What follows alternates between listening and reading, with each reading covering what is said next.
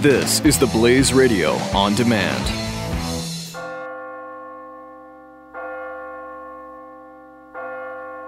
You're listening to the Church Boys FREEFALL Q&A. It's Billy Hollowell here with the Church Boys, and I'm very excited to have Randall Wallace on the line. He's a screenwriter, author, all-around genius. How you doing today, Randall? Great, Bill. How are you, buddy? I'm good. So, this is exciting. It's great to talk with you, and I told you before we even recorded how excited I was. You've been the mastermind behind so many big movies and storylines that people are familiar with, and just involved in so many amazing projects. Braveheart, Heaven is for Real, Pearl Harbor. You go down the list of films that are not just films that people hear about and they forget. They're very iconic movies, and you have a book which we're going to talk a little bit about, but I wanted to ask you, and I'm just going to lead with this because I think it's a fascinating question. Somebody like you who's had so many hits and you've been involved in so many movies that have, again, just stuck out in people's minds, I'm going to ask you a very loaded question, and that is what goes into writing a good movie, writing a good script? Like, what goes into that process? The key is to find what is true for me, what gives me goosebumps. In fact, that's what I call a Braveheart moment, and it's why I wrote this book. I wonder about myself. How can I, and how could anyone, man or woman, live a life that's as full of life, as vivid, as meaningful as the kind of stories that we watch in movies? And my Braveheart moment was when I decided that I wasn't going to try to write what Hollywood seemed to want to buy, so that I was being led by them, and basically was worshiping the false gods of Hollywood, but that I was going to write what God had made me to write, the kind of story that gave me goosebumps, that brought tears to my eyes, that brought laughter to my lungs, and joy to my heart. And how could I live the kind of life that made such moments possible? Tell me, and I think that is a really interesting way of putting it, and it's also a risk. I mean, that I would imagine, obviously not now at this point, you have built all of, this amazing career, but it's a risk for people to sort of go countercultural on Hollywood to a degree, and it seems to have really paid off for you. When it comes to faith, and you started digging into that, tell me a little bit about your faith, the background, how you came to faith, and what role that plays for you in your career and in your life today. Bill, I never remember a time when faith was not a part of my family life. I grew up going to the church all the time in a Baptist family. My mother and father and grandmother and grandfather founded a church that's vibrant and alive today, a little Baptist church in Tennessee that's grown to be a strong community church, and I've even had churches grow out of my own home. So it was always relevant to me, the question, the story of Jesus, not so much the theologies, the understandings that we have. Those understandings are limited by ourselves, but the revelation of God in Jesus Christ is the revelation to all of humanity, is the revelation of all of life. It seems to me there's nothing else that makes sense to me except that, and I knew that was part of my mother's milk, that I was surrounded by the love of my mother, love of my father. But as the old hymn says, you've got to walk that lonesome valley, you've got to walk it by yourself.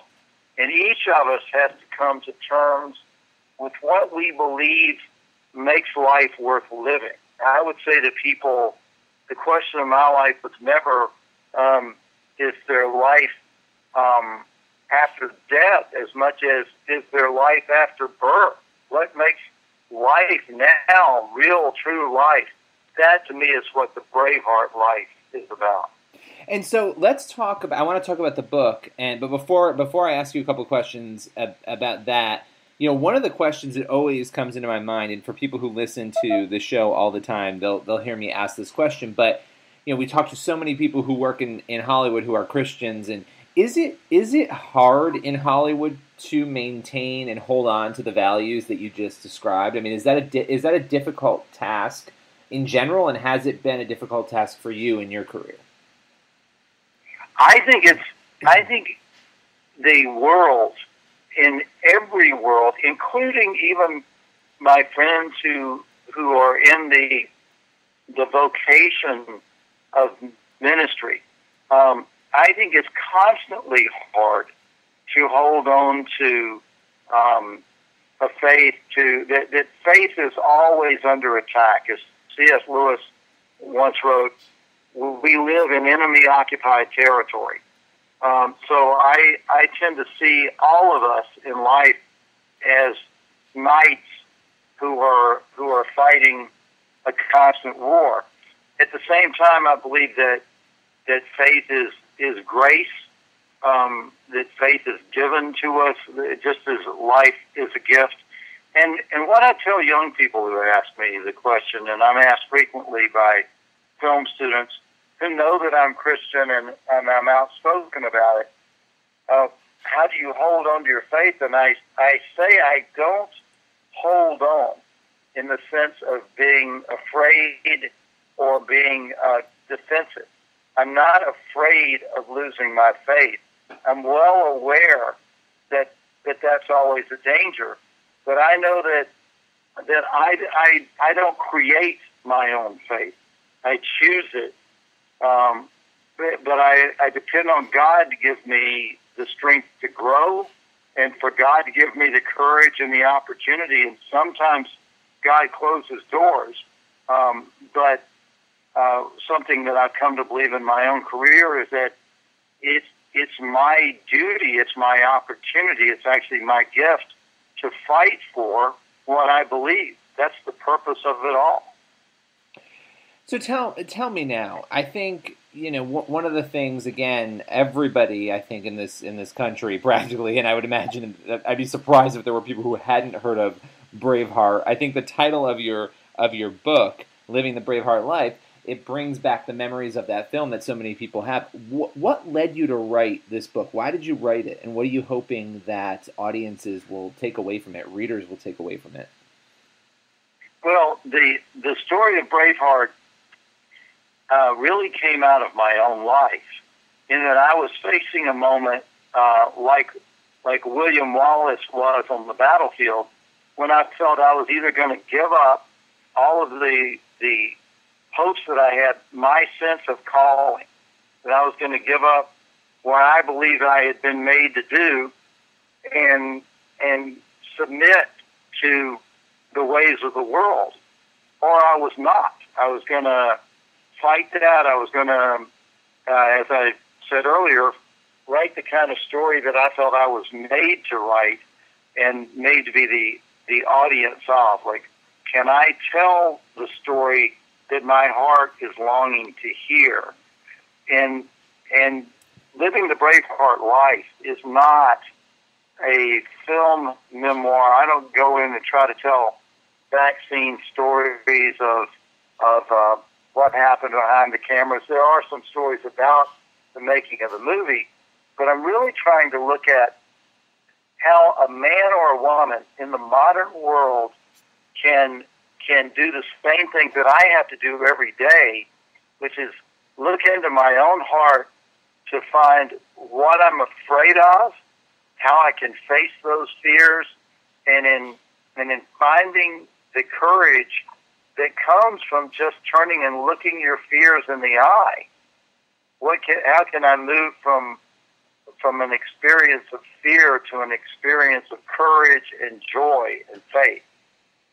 And that's what I want people to take away from Living the Braveheart Life. Now, without going into too many details, because I know we don't want to spoil the book, but I know you faced this time in your life, and you mentioned this, where there were struggles, financial problems, and you were finding yourself really turning to God for help and asking God. And I think so many people can relate to that. where they are, which is a point of despair sometimes, and not really sure what's coming next, not really even understanding or discerning what that plan that they feel like God should have for their life is, and God does have, but they're just not, for whatever reason, getting that. Take me through as much as you can without spoiling it, of how did you overcome that? Because I think that's the thing that could really help a lot of people who are in that position, feeling that.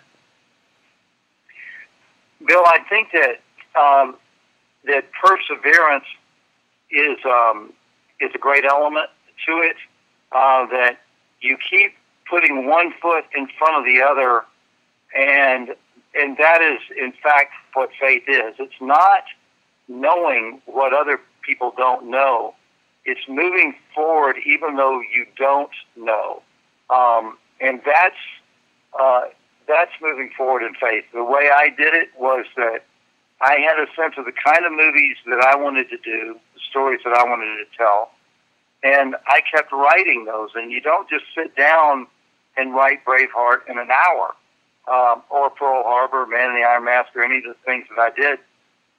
You're building each day, and it's like God is preparing you for challenges you haven't even seen yet. God is preparing us all to climb hills that we don't even yet see on the horizon. I believe that is living the Braveheart life. I also think that some of those hills are internal and emotional. I say in the book that it's vital to have 5 sort of pillars. This is the way I see it, of a Braveheart life. And one is not more important than the other. They're all important. It's vital to have a relationship with your own father. No matter how good or bad your earthly father has been, you have to deal with your relationship with your parents. And in some ways, you have to become a father yourself, not necessarily to your own biological child, but you have to grow as a man into the role of looking out for other young people and treating them like you are their father. You've got to learn to be a warrior, and that means understanding your own wounds, the places that you still bleed inside, and those places teach you something. They make you stronger, but they also teach you how you are vulnerable and how everyone is vulnerable. You have to learn to be a teacher and learn to be a student, to be learning as well as teaching. I also say you have to learn to be a sacred person, a sage, and you also have to learn to be an outlaw, which means you're not worshiping the rules of the world. You're answering to the higher power that is the source of your real faith and life. When you look back at your life and you think about that moment when you were struggling and you were desperate and you were crying out to God, and you think about where you are now and what you've accomplished, what is the thing that surprises you the most? That I knew so little myself about what I needed and ought to be doing. I had such clear goals and plans, and I worked at them with enormous determination and vigor, and I couldn't get my plans to work, and it broke my heart, and it broke my spirit, broke my emotion. And yet, what was in store for me was so much better than what I planned myself. That what shocked me was that God's plans for me were so much better than my own plans. Now, of course, that shouldn't be a surprise, but I think it is that kind of surprise for everybody. One of my great teachers in college once said to me, "If you want to make God laugh, just tell him your plans." and I found that God's plans were so much better, and that could be one of those pillars of the Braveheart life, to live with the sense that life is a beautiful, is a majestic, and unspeakably wonderful gift, and that that all of our darkness, when we are worried about what we didn't do, and we are accusing ourselves, and we're listening to the voice that says we are unloved and unlovable, that is a lie. That God loves us and God has great plans for us. Well, listen, this has been amazing, and we would love to have you come back again, and we're going to make sure we link out to Living the Braveheart Life. We appreciate you taking the time, and also, I think people will enjoy, in the story, that we will have this audio embedded. We are going to be including the video promo of your book, which is very entertaining, and I won't spoil any of it, but I think people will really get a kick out of that clip, which has a lot of very well-known faces appearing throughout it. So, listen, I appreciate you taking the time, and it was great speaking with you. Great getting to talk with you, Bill. I'd love to talk with you anytime. Thank you, and God bless you, brother. You as well.